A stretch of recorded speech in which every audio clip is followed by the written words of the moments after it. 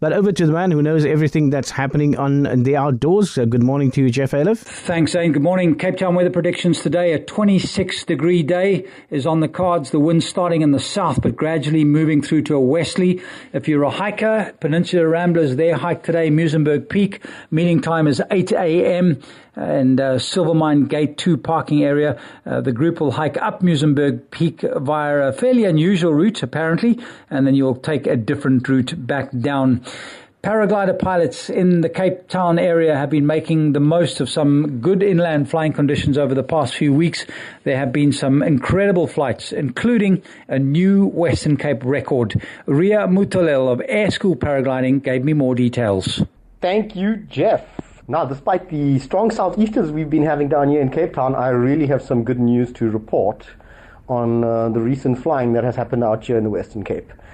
First flight I'd like to talk about is from young Heinrich Marlot. Heinrich had a banger flight on the 11th of Feb where he took off from Porterville, flew north to the Pickeneerskloof Pass, turned around, flew south to Tulbach, Worcester, past Robertson, got to Ashton. At Ashton he encountered a headwind and he turned around again and flew back to Worcester, making it a total of 260 kilometers flying distance. Quite an incredible flight. But there is another great flight I want to talk about, and that is also by another local pilot, Josh Degenaar this time.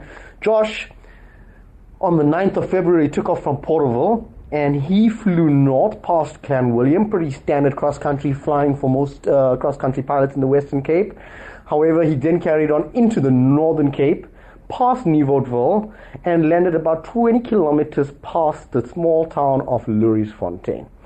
Total distance flown, 263 kilometers, but more importantly, in terms of a straight line distance, which is what records are about, it was 235.9 kilometers, straight line distance, as straight as the crows flies, and that makes it a new Western Cape record.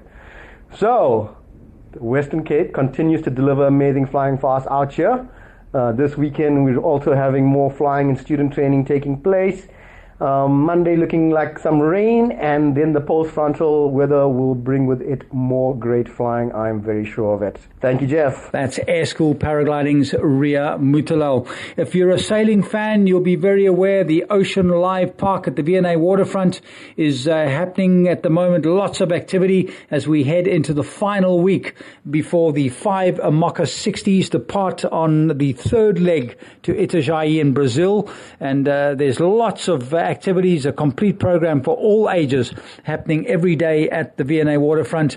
The highlight of today, the Milnerton Aquatic Club, the Western Cape Team Sailing League, will be happening at Quay 6 at the V&A waterfront. The concept is for short, exciting and fun sailing.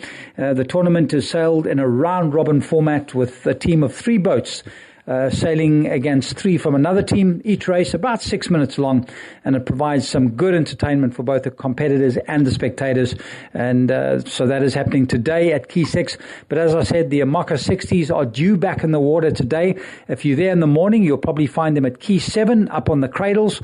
It's magnificent to see these boats busy getting prepared, but they will be back in the water during the course of the afternoon at Quay 6.